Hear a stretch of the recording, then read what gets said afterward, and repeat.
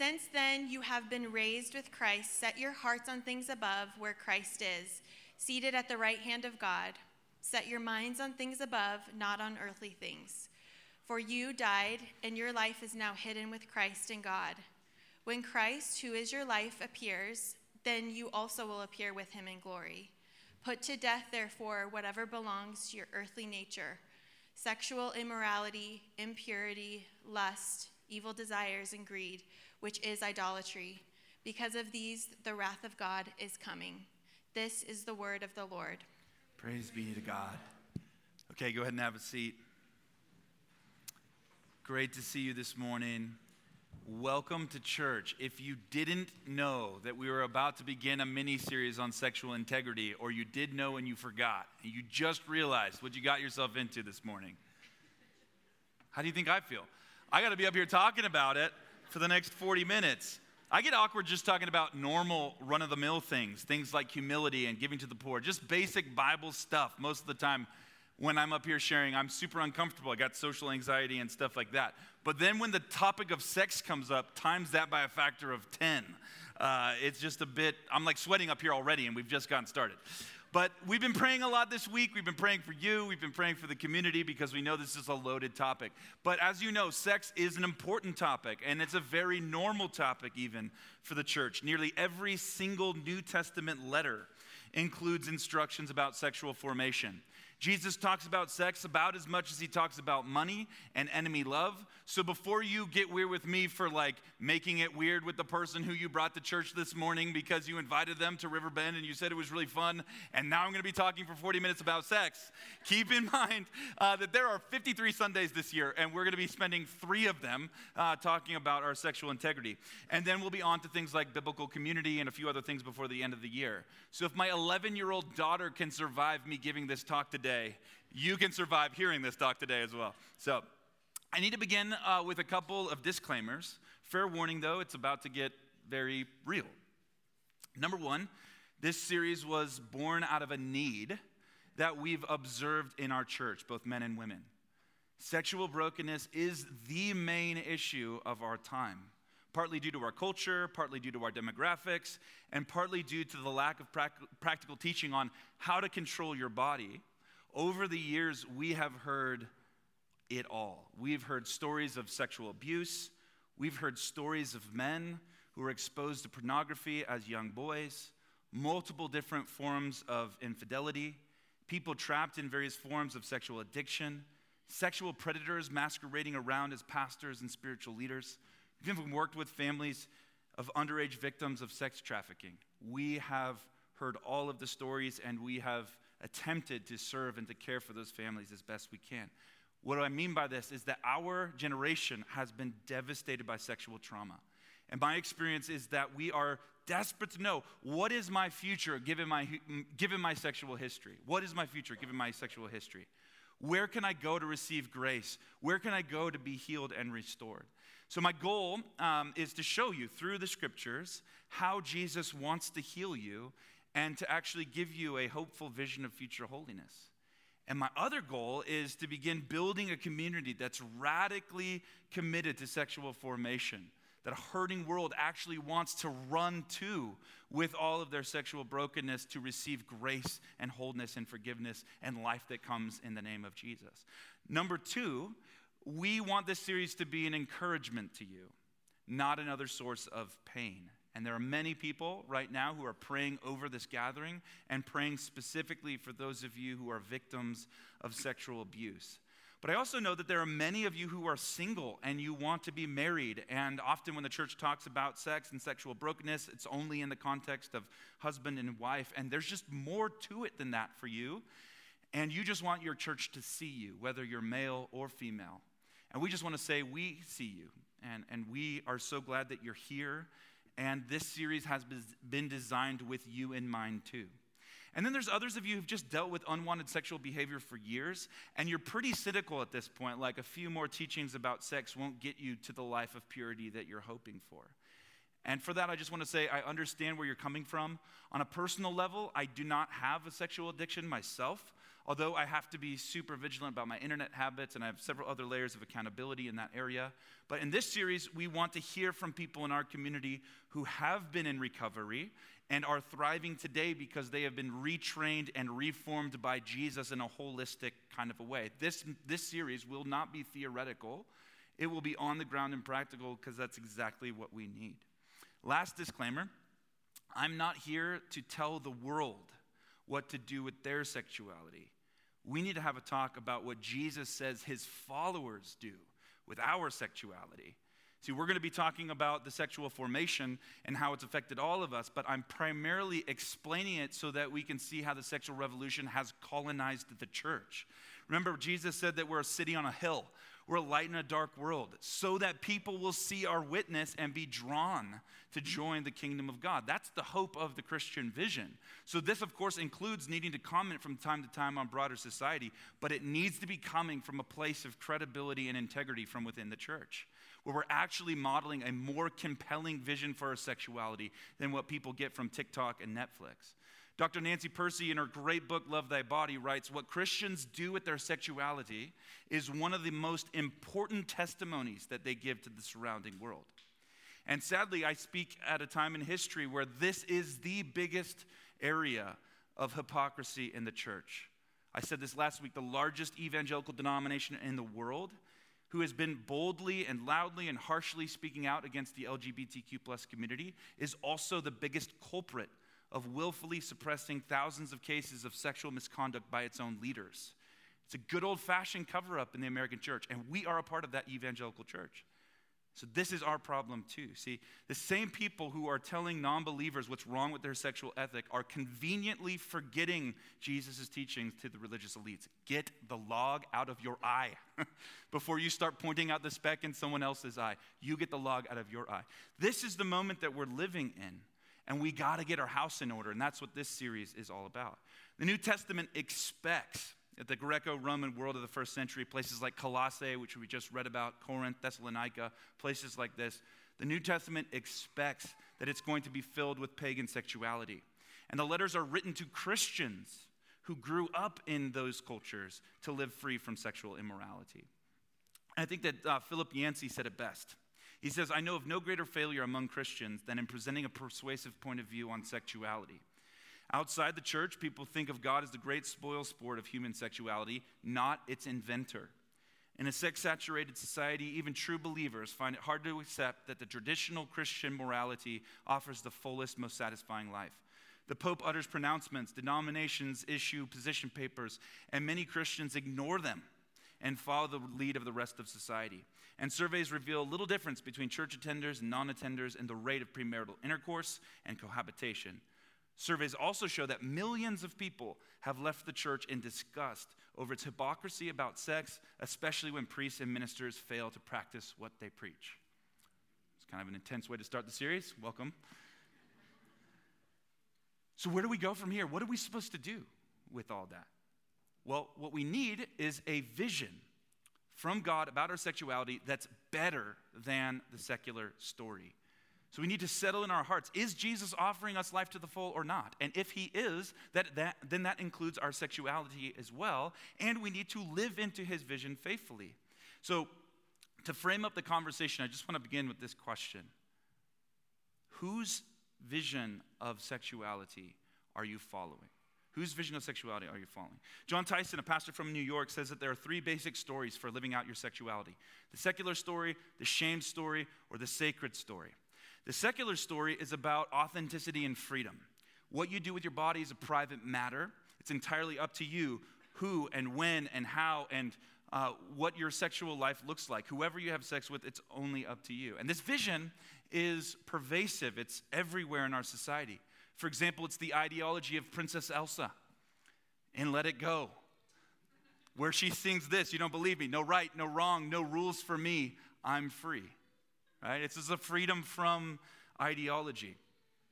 And it's not, by the way, if you disagree with my biblical theology, just go along with me on this, because if you are on my page, you don't have to listen to Let It Go ever again. You can just be done with it. But this is also like an explanation for just about any behavior in our culture. Billie Eilish said in a recent interview, "My thing is that I can do whatever I want. It's about what makes you feel good."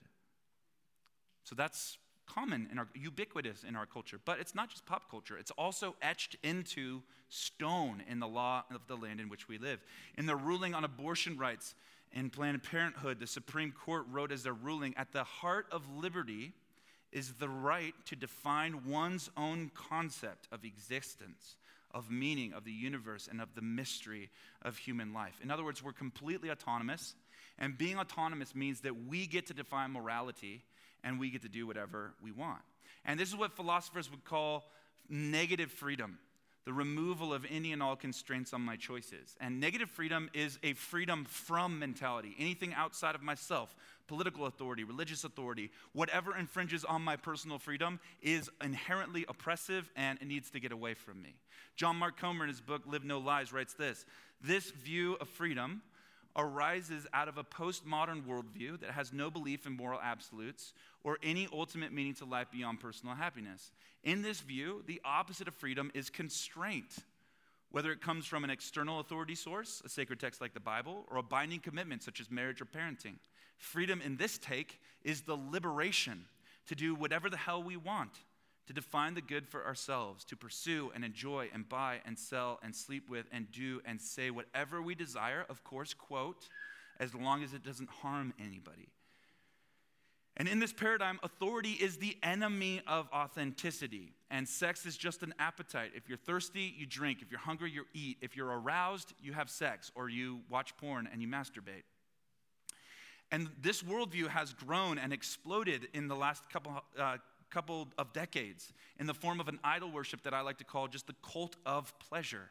The cult of pleasures, where sexuality has gone way beyond promiscuity to the point where we've lost all sense of what sex actually is in the first place, that it's the deepest form of relational intimacy, and it becomes just a means for me to gratify my base desires. And St. Augustine, in his book Confessions from the 3rd century, one of the first great academics of the faith, he says that that's actually the definition of sin. Sin in Augustine's paradigm is love that's meant for God and others turned in on the self. That's what sin is in his paradigm. Again, Nancy Percy writes this: "The same bleak view of sexuality is inculcated in young children. A video put out by Children's Television Workshop, widely used in sex education, defines sexual relations as simply something done by two adults to give each other pleasure. No mention of marriage or family or even love or commitment. No hint that sex has a richer purpose than sheer sensual gratification." This is a wild take on what sex actually is. It's not historic. It's actually very, very new. And in Love Thy Body, Percy goes on to explain the irony of this view, in that it's supposed to be about self-love and it's supposed to be empowering, but it actually results in a really low, not high, really low view of the human body.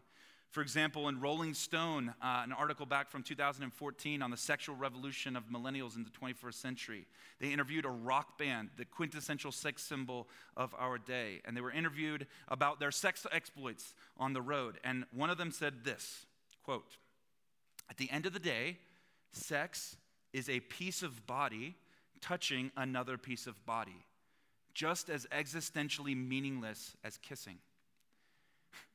And you might think to yourself, man, of course that's what a rock band would say, but that's not how most people think.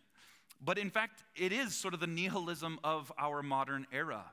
A scientist who heads up the AI research team at MIT said this about us as a species: "A human being is just a big bag of skin full of biomolecules interacting by the laws of physics and chemistry."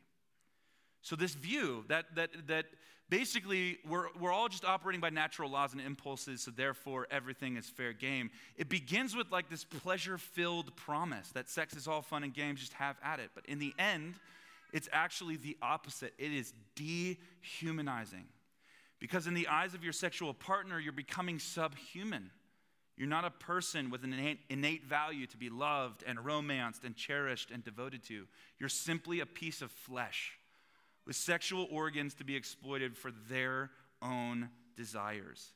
And you end up being sacrificed on the altar of the cult of pleasure. And this is objectively what's happening in the world around us. The results are devastating. Millions of people in our generation are being ravaged by the effects of sexual brokenness. I recently heard a pastor use this metaphor that sin is like a baby tiger. In the beginning, it's cute and it seems harmless, but in a year, that baby tiger is a 400-pound monster and it wants to eat you as its next meal. And I think that that's a really potent, way of describing sin. And in response, we're beginning to see a very unusual, something that you wouldn't expect to actually see. You're beginning to see a new phenomenon in secular culture.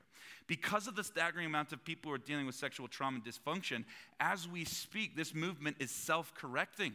Not because of any concrete moral reasoning, but because people are being devoured as a consequence of rampant sin. You have this example of a popular book called The Ethical Slut. You didn't think I could work that word into a sermon, did you? Trust me, I didn't think I could a week ago either, but in my research, came across this book. This is a manual for polyamory without destroying your soul or your many partners. And as you can see, it's got about twice as much hype as any book by Tim Keller. This is a popular read in our time. You've also got the recent cultural phenomenon in hookup culture where people are quickly signing consent waivers before jumping into bed so that they don't get thrown into prison for sexual assault. So we're acknowledging, no, sex still has a lot of power, just pretending that it doesn't. You also have this brand new movement, the NoFap movement in Gen Z, where secular voices are advocating for abstinence from pornography because young people have been so warped by porn that they're actually unable to get aroused in an actual sexual relationship. And NoFap, we're told, will recalibrate your sex drive so that you can get aroused in front of an actual sexual partner, and you can form new neural pathways in your brain. Okay? It's also just known as Jesus' sexual ethic, right? But now all of a sudden that a neuroscientist is saying it, now it's like a new wellness practice or something like that. It's kind of wild. So these are attempts by secular society to minimize the risk of the pain from the story of authenticity and freedom. And in the biblical paradigm, it's never real freedom to begin with. It's actually the opposite. It's slavery. Jesus said in John chapter 8, "Very truly I tell you," in other words, he's emphatically making his case here. This is what's true. Anyone who's a slave, or anyone who sins, is a slave to sin. And then a sentence later, "You will know the truth, and the truth will set you free." Obeying your desires leads to slavery. Obeying the truth leads to real freedom. So in other words, to Jesus, freedom from authority actually makes you a slave. Why? Why is this the case? Well, because when we're only doing what feels good and what feels right, we're being driven by our passions. We're being driven by our base human wants and desires. And those urges are very strong. I understand. I was an 18-year-old man at one point too, and I remember how strong those urges actually were. But obeying those urges, whenever they arise in my body, is actually not freedom, it's compulsion. It's compulsion, and compulsion left unchecked turns into an addiction, and that's what we're seeing. Sexual addiction rampant across our society. For example, any child that's not given a restraint when it comes to what they eat for dinner, what would they end up choosing to eat for dinner 10 times out of 10? Junk food, candy, soda, whatever. Why? Because they cannot control their urges. They don't know how to do that. And it's our job as parents to put constraints on those urges so that they don't become addicted to junk food and ruin their life as a result. Andrew Sullivan, who's a brilliant sociologist, who's the first person that I'm aware of who sounded the alarm on the addictive nature of the iPhone back in the early 2010s, he recently published an article in New York Magazine that I think is super fascinating. In it, he writes this: "For most of the ancients, freedom was freedom from our natural desires and material needs. It rested on a mastery of these deep natural urges in favor of self-control, restraint, and education into virtue." And they'd look at freedom, they look at our freedom and see licentiousness, chaos, and slavery to desire. They would predict misery, not happiness, to be the result. So in other words, it's no wonder that the results of the sexual revolution of the 1960s, on top of another sexual revolution, on top of another sexual revolution built on the cult of pleasure, would be so devastating. It's obvious why it is. This explains the deep pain of our generation. Despite the mantra, it's all about what makes you feel good, millions of people in our society are reeling from sexual trauma. Many people in this room even. So freedom in the wisdom cultures of old, and freedom according to the scripture especially, is not a freedom to do whatever we want, Galatians chapter 5, but a discipline over our impulses. So that's the ethical vision that shaped the modern West. And again, we're not condemning Western culture. We're asking the larger question, to what level has that vision colonized our thinking? So when you hear Princess Elsa sing Let It Go, does it hit your ears as a worship song at the top of the charts of the cult of pleasure? Because that's exactly what it is. It's a freedom from any external restraint. I get to do what I want. It is the worship song of the last 10 years. And this also begs the bigger question of our sexual formation. Who am I becoming by doing this with my body? Who am I becoming by doing this with my body? So the second story is sort of in response to the secular story, and it's what I would call shame-based moralism. It's probably the most common, popular Christian response to the secular story. So into this narrative that you can have as much sex as you want with no rules, shame-based moralism says, yeah, but God says we're not supposed to do it until we're married, and once you're married, you can never get divorced. That's the response. It's not a more compelling vision, it's a less compelling vision. And according to Tyson, the story is steeped in legalism and hyperliteralism. It produces fear and secrecy. I've seen this story way too many times to count. I know I'm not supposed to be doing this with my sexuality, and yet I cannot control my body. I cannot control my urges, and so I'm willfully sinning in secret. No one will know about it, and I'm completely miserable. I've heard that story from men in their 50s, women in their 20s and younger. Like, this is an issue that we are all facing at some level. And as I've said before, I think that a lot of the reason why this has been shrouded in secrecy is because of hypocrisy. All of the same data that suggests that most Christian men are addicted to pornography also suggests that Christian pastors are addicted to pornography at about the same rate as well, which is just crazy to think about. And recently I was hanging out with a family in our church. They're newer to our community. They're really devoted to Jesus. They love him, and they love us. They're loving getting to know our church, and we had an amazing time together. And we were talking about this issue of sexual wholeness. And the woman paused for a moment. She looked at me. I could tell she was like trying to frame a question, but she really didn't know how to say it. And so she just blurted it out. She said, you haven't given me any reason not to trust you. But how do I know that you're not addicted to pornography? Like, who's keeping you accountable? Which, if in my line of work, that's a gut punch. That's a punch to the gut, right? But my answer to that was like, that's a great question. It's an important question even. And then I told her about how my wife sees my internet history, and I've got layers of accountability there. And then with our elder team, we regularly talk about holiness and confess sin together. And this is a primary thing that we like to do as a church. And that's what I explained to her. But you know, it's interesting. I remember several years ago when people were kind of new to Riverbend, they were interested in like our theology of the Holy Spirit. What do we think about prayer? What do we think about various areas of doctrine? Now what it seems to be is that people are much more concerned about my personal integrity.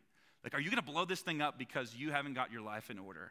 Because you haven't been giving your life wholly to Jesus? And frankly, I think it's a great shift. I think it's an important thing we need to be talking about. And our spiritual leaders have to be able to hold up to the scrutiny of what's going on in our churches and what's going on with our personal holiness, because we are accountable before God to that. Paul tells Timothy to watch your life and your doctrine carefully. He's speaking as an apostle to a young pastor. And so I think this is an important shift. But when it comes to shame-based moralism, if you're dealing with sexual brokenness, the message is just try harder. Just keep trying, which I think just perpetuates the cycle of shame. Because eventually you get tired and fatigued because willpower cannot sustain holiness. And then one day you mess up, and then you mess up for a second day and a third day and a fourth day in a row. And the cycle just keeps on going and going and going. And this is the culture, the primary culture that we have grown up in, if you've grown up in the church. I know that the purity culture started with a really great kind of premise and idea. Beautiful heart. But I grew up in the 1990s in the suburbs of Portland in a Christian church. And I remember the primary book that was circulating in those days was a book by Josh Harris, who said, this book's called I Kissed Dating Goodbye. And the promises that he made in it were sort of pseudo-biblical promises, but had some elements of truth, but they weren't actually what the Bible was trying to promise.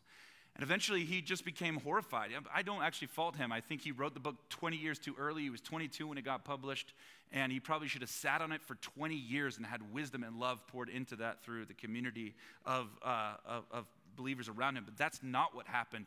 They sold it by hundreds of thousands of copies all at the same time. And an entire generation of Christians was sort of shaped by this book.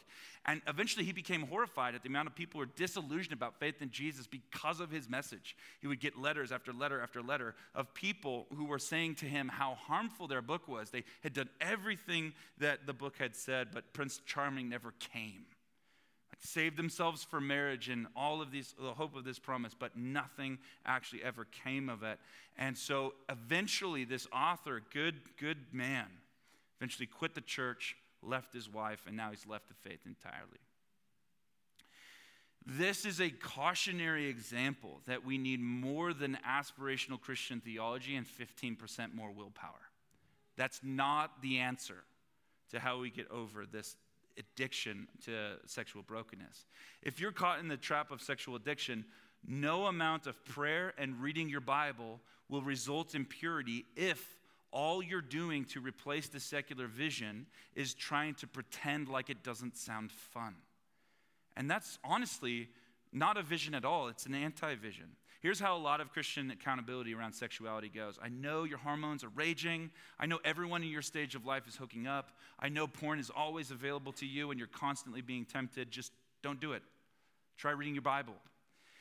And then we're shocked and surprised when it doesn't work. And the reality is it's just not a compelling vision. It's not a vision at all. It's an anti-vision. It's an anti-vision. By that I mean this. We've allowed our culture to define sex and what pleasure is, and what delight is, and what joy is. We've allowed our culture to do that, and we haven't bothered to try and reclaim it at all, or give each other a reason why God has given us the rules around sex in the first place.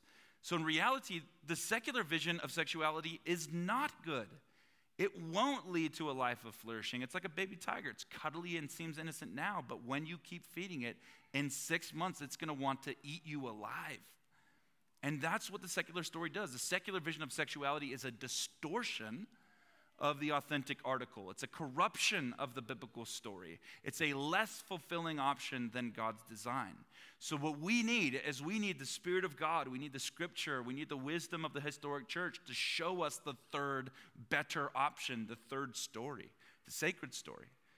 So what is Jesus' vision for your sexuality if it's not just an anti-story? Now, it's important we labor this point for just a quick moment. If he's the author of life, then his vision can't be the anti-vision. It cannot be less inspired. Jesus' vision for your sexuality cannot be less inspired than the porn industry or Hollywood. It's got to be the genuine article. We've got to settle in our hearts that God knew what he was doing in the Garden of Eden and that he still has your best in mind. So when he made husband and wife, and they were both together naked in the Garden of Eden, and they were unashamed. That was the very good Edenic ideal for human flourishing. That is what we're hoping in. And a drummer from an Austin-based indie rock band isn't going to be able to improve upon it. Hollywood, the porn industry, is not going to be able to improve on Jesus' vision if he's the originator of life. So according to the Bible, your sex life is a part of a much larger sacred story. Sex is not just an appetite to satisfy. It's a powerful and holy act of intimacy and oneness that points to the relational intimacy that Jesus has designed for your soul to find ultimately in eternity. The hope-filled future for your sexuality is pointing towards the reality that you have been destined to be united with Jesus forever and eternity, and all of our longings are headed in that direction, and that's where we find ultimate fulfillment. The closing image of the Bible is a wedding. It's a wedding. And it mirrors the Eden story, except instead of Adam and Eve being united as one flesh, the marriage is between Jesus and his church. Look it up. It's the marriage supper of the Lamb. So the next time you're at a wedding celebrating, you're drinking champagne and dancing and eating a $3,000 cake, look around at all of the joy and the delight that we're all feeling about these two lives being joined together as one. And pay attention to the reality that this is all just a signpost to eternity with God. The most expensive party your parents will ever pay for and you will ever pay for is a shadow. It's just a signpost of what is to come. The genuine article is the culmination of the greatest love story in all of history. And that's coming at the end of human history when Christ comes back and sets up the wedding feast for us to be united with him in perfect union forever into eternity. Are you guys with me on this? This is beautiful. Glenn Harrison wrote a great book called A Better Story. If you read one book, read that one. If you read two books, read Love Thy Body. It's also really good, by Dr. Nancy Percy. Our sexual longings are a homing instinct for the divine, pointing us to the only intimate union that fully satisfies, the one with God himself. This is where your life is headed, and this is where you find the ultimate fulfillment for all of your longings. And your sexual desire is a homing beacon for the divine. It's basically alerting you in your body that what we actually want is a oneness and a union with the Lord himself. I had to cut out a ton of quotes and verses that I wanted to share for today, but I have a couple more that I have to share with you because they're just too good. Philip Yancey, I'm going to hit you again with Philip Yancey. He writes this: sexual intimacy is a sacred pointer to something even greater, something truly out of this world. In one sense, we are never more godlike than in the act of sex. We make ourselves vulnerable. We risk, we give and receive in a simultaneous act. We feel primordial delight, entering into the other in communion. Quite literally, we make one flesh out of two different persons, experiencing for a brief time a unity like no other. Two interdependent beings open their inmost selves and experience not a loss, but a gain. In some way, a profound mystery not even Paul dared explore. The most human act reveals something of the nature of reality, God's reality, in his relations with creation and perhaps within the Trinity itself. This is what God's vision for sexuality is actually about, and the cult of pleasure does not have the best offering on the table for you. God has a much better offer. You are not just a bag of skin filled with biomolecules operating by natural laws. Your sexual desires are not supposed to be just turned inward on yourself. When you submit to the authority of Jesus, you choose of your own free will to place yourself under external authority, and the result is true fulfillment and real joy. John Mark Comer again writes, if I stay in my constraints and I let them do their work, and if I consider that my duty to follow through on my commitments is just as authentic as my feelings and desires, then my constraints have the potential to set me free from the tyranny of my own flesh and forge me into a person of love. So good. That is a much more compelling story than the world has on offer. It won't lead to brokenness. It won't lead to shame. It won't lead to a bunch of sexual dysfunction or something like that. It will lead to wholeness, and it will lead to being formed into the image of Christ. So we want to reclaim Jesus' vision for sex and the rules around sex so that we can actually restore dignity and honor to sisters and brothers instead of exploiting each other to live out our pleasure-filled fantasies. Wouldn't it be so amazing if the world knew that this place was a place where women could come and be seen as sisters, as co-heirs, and not as sexual objects to be exploited for their fantasies? Wouldn't it be incredible if the men of this community were known to not obey their desires and being out of control of their impulses, but as men and women who are capable of mastering their desires in favor of a much bigger, better story that we're living into that's leading us to heaven? I think the world is hoping and longing for this story to be true. So as we end, Whose story of sexuality are you living into? And like I said at the top, we need more than a high-level talk on what's right and wrong about sex. We need a counter-formation movement.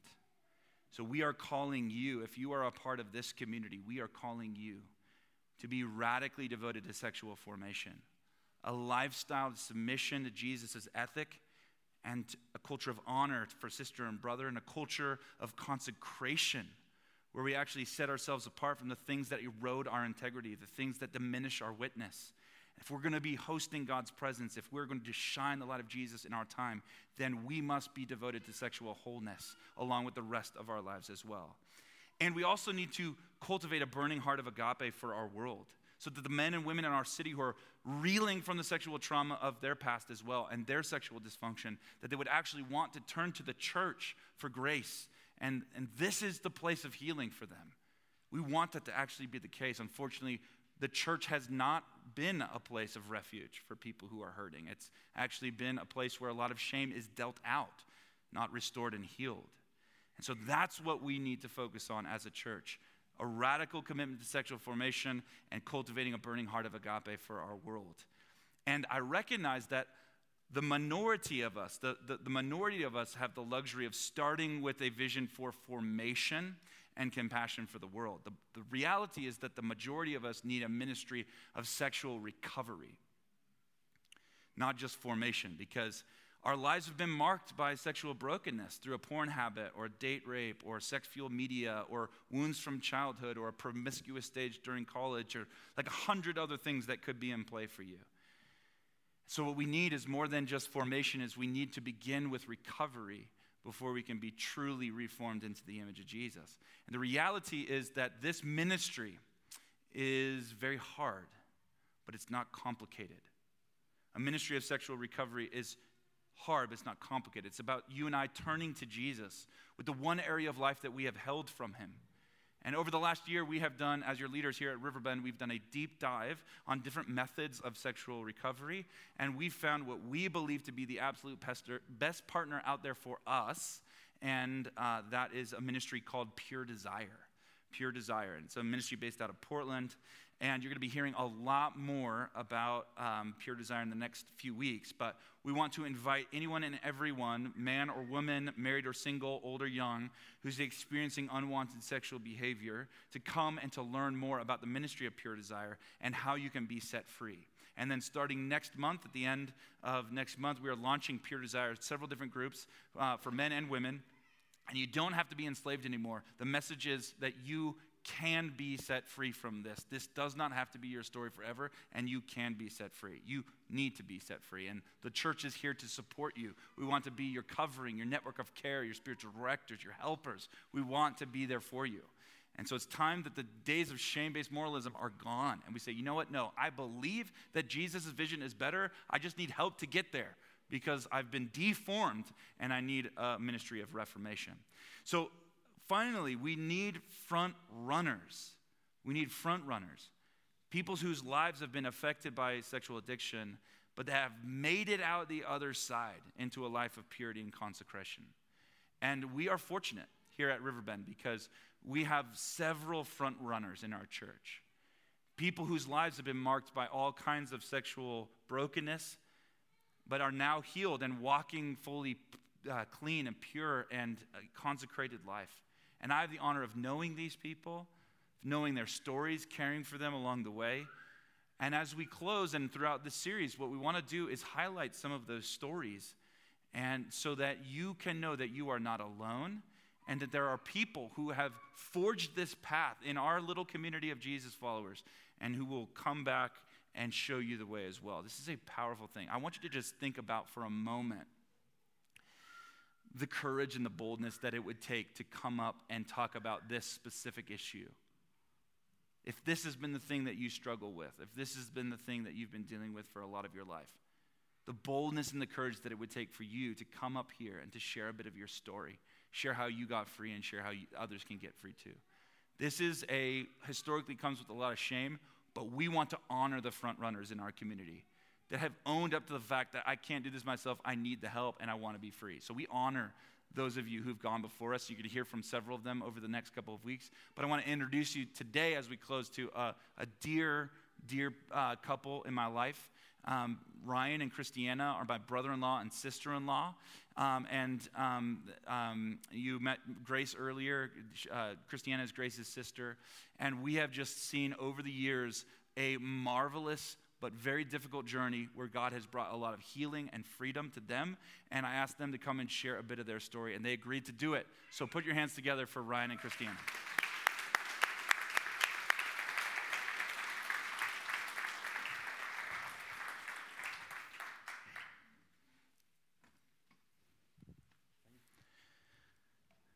All right. Well, again, thank you guys for sharing. Ryan, why don't we start with you? And could you just tell us a little bit about how this issue has presented itself in your life and how you got free?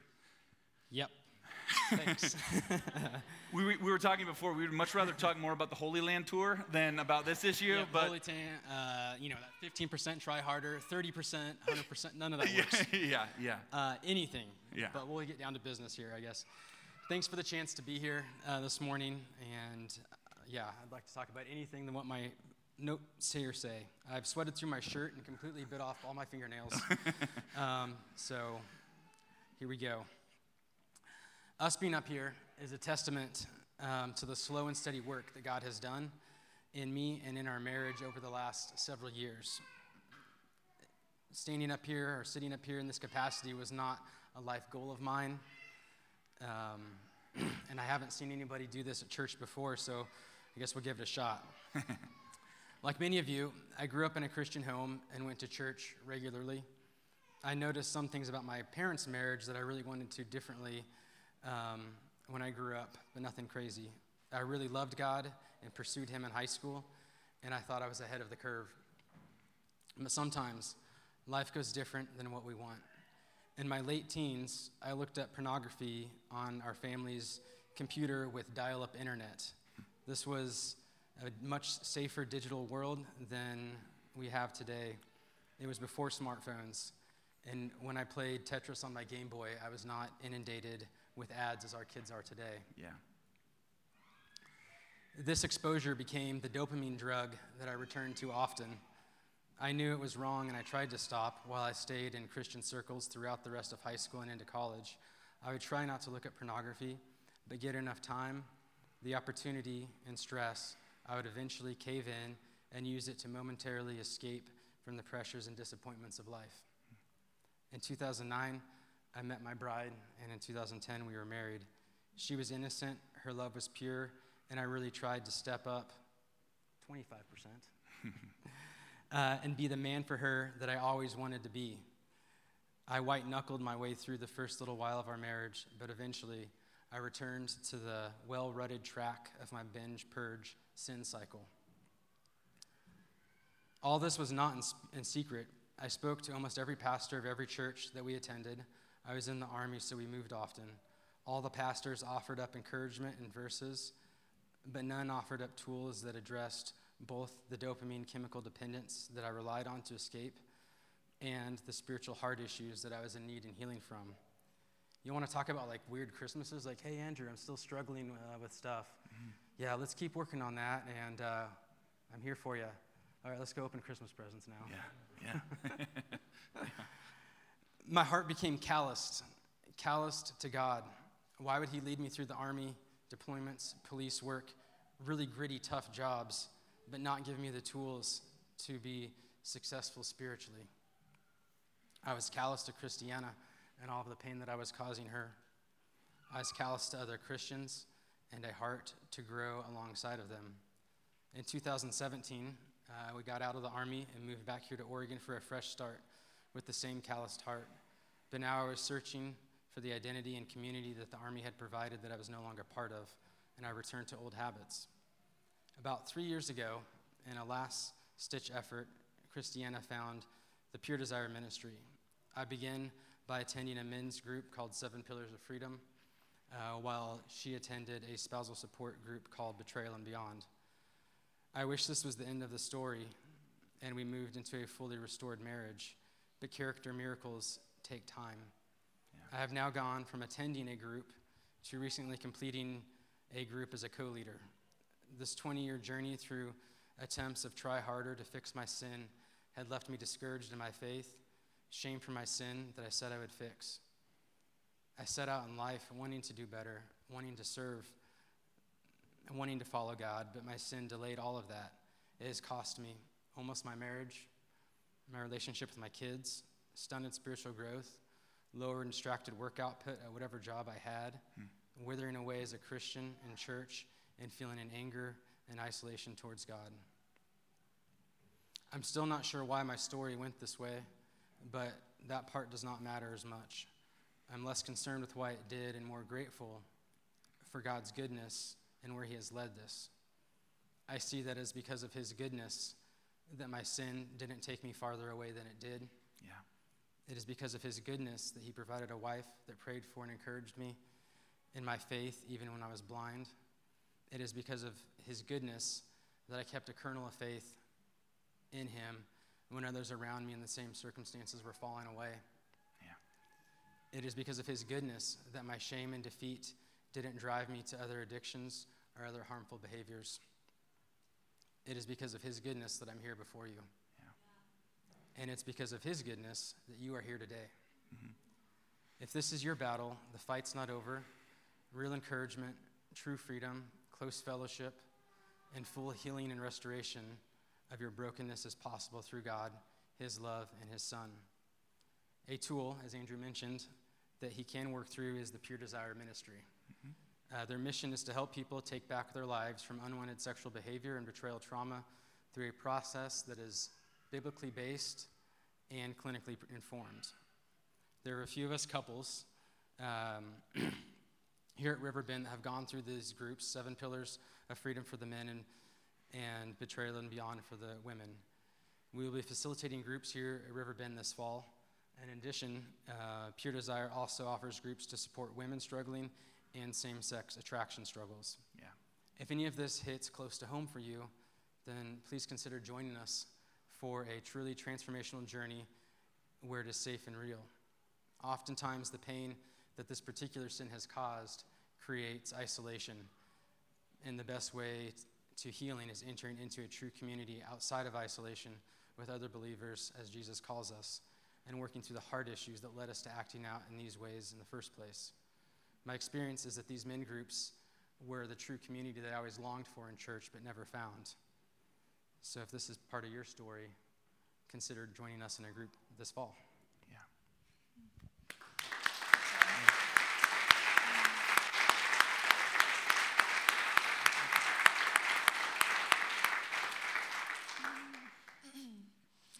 I want you to know that my heart is breaking for the women in the room who are facing the devastation of betrayal right now.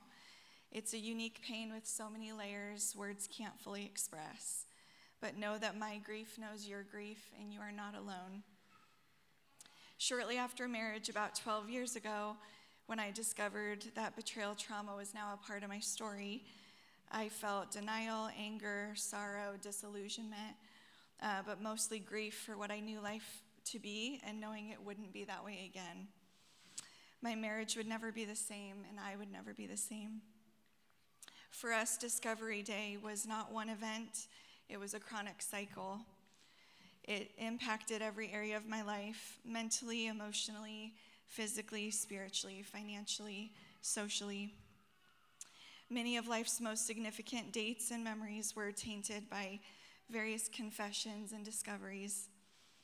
I tried everything I could to make things better, ignoring it, keeping it a secret, excusing it, overcompensating, being overvigilant, none of which worked and all of which added to the exhaustion and the heartache and the shame. I felt stuck in fear and discouragement. I became a shell of myself. I wanted to run, I wanted to hide, and I wanted to hold it all together. What do I do? Do I stay? Do I leave? How will this impact our kids? How is this my life? It's not supposed to be this way. The days and the years went by with steps forward and many backwards. We represent the long recovery journey, a slow miracle, as Ryan says. What I truly needed was a specialized network of care so I could process the impact and equip myself with tools to move forward towards healing for myself first and then my marriage. Andrew played a key role in spiritual direction and intercession for us, and God brought incredible biblical counselors and marriage coaches and our family along the way that we'll forever be indebted to. Eventually, I discovered the ministry of Pure Desire, as Ryan said, and as Andrew mentioned, they offer 2 different recovery groups, one for the struggler and one to support the partner. Joining their Betrayal and Beyond Women's group was the catalyst of change for me, and it quickly became the safe and supportive place that I had been yearning for. After experiencing how transformative the group environment was, I have since led several online groups, and God continues to grow my passion and heart to help other women. Today really is one of those marked moments for me, as Ryan and I are up here stepping into the light after years of stumbling around in isolation. Healing is not a linear process. I really wish it was. It's been the hardest and most grueling road I've walked. I so admire and respect Ryan for his commitment to the process, his humility and teachability and perseverance. Not every man chooses this courageous road to freedom and to rebuilding, but he has, and I'm thankful for that. This is not a story we ever wanted. The reality is I would much rather be in the back of the room sipping on coffee and innocently oblivious to this problem and this particular type of pain. But God has been gracious. He's shown himself strong and present and faithful every step of the way. Scripture says in Isaiah 43:19, "You see, I'm doing a new thing. Now it springs up. I'm making a way in the wilderness and streams in the wasteland." I believe for some of you, where there seems no way right now, God's making a way through for you. He sees you, and today is the day of breakthrough for those who choose it. There is a path forward, one of holistic, genuine healing, and this is our ultimate why behind launching these Pure Desire groups at Riverbend. Myself and 3 other women who are incredible and that you'll get to know in the coming days are leading these women's groups together, and we're excited and expectant for that. Our hope is this will be a safe place for you women to come as you are and to feel seen and equipped and mostly loved on. There will be the upcoming Q&A night as coming up on the 15th of October, where you can come confidentially, find out more information, and if it's the next right step for you. And more details to come on that. But we hope that sharing our story has encouraged you to share yours by stepping into the light and into community. And we're expectant for what the Lord is doing in our city and in our church. And we're believing and claiming for brighter days ahead and complete freedom over you, your marriages, your families, in Jesus' name. Amen. Come on. Thank you, guys. Yeah. Will you please stand with me? Yeah. Thank you, guys.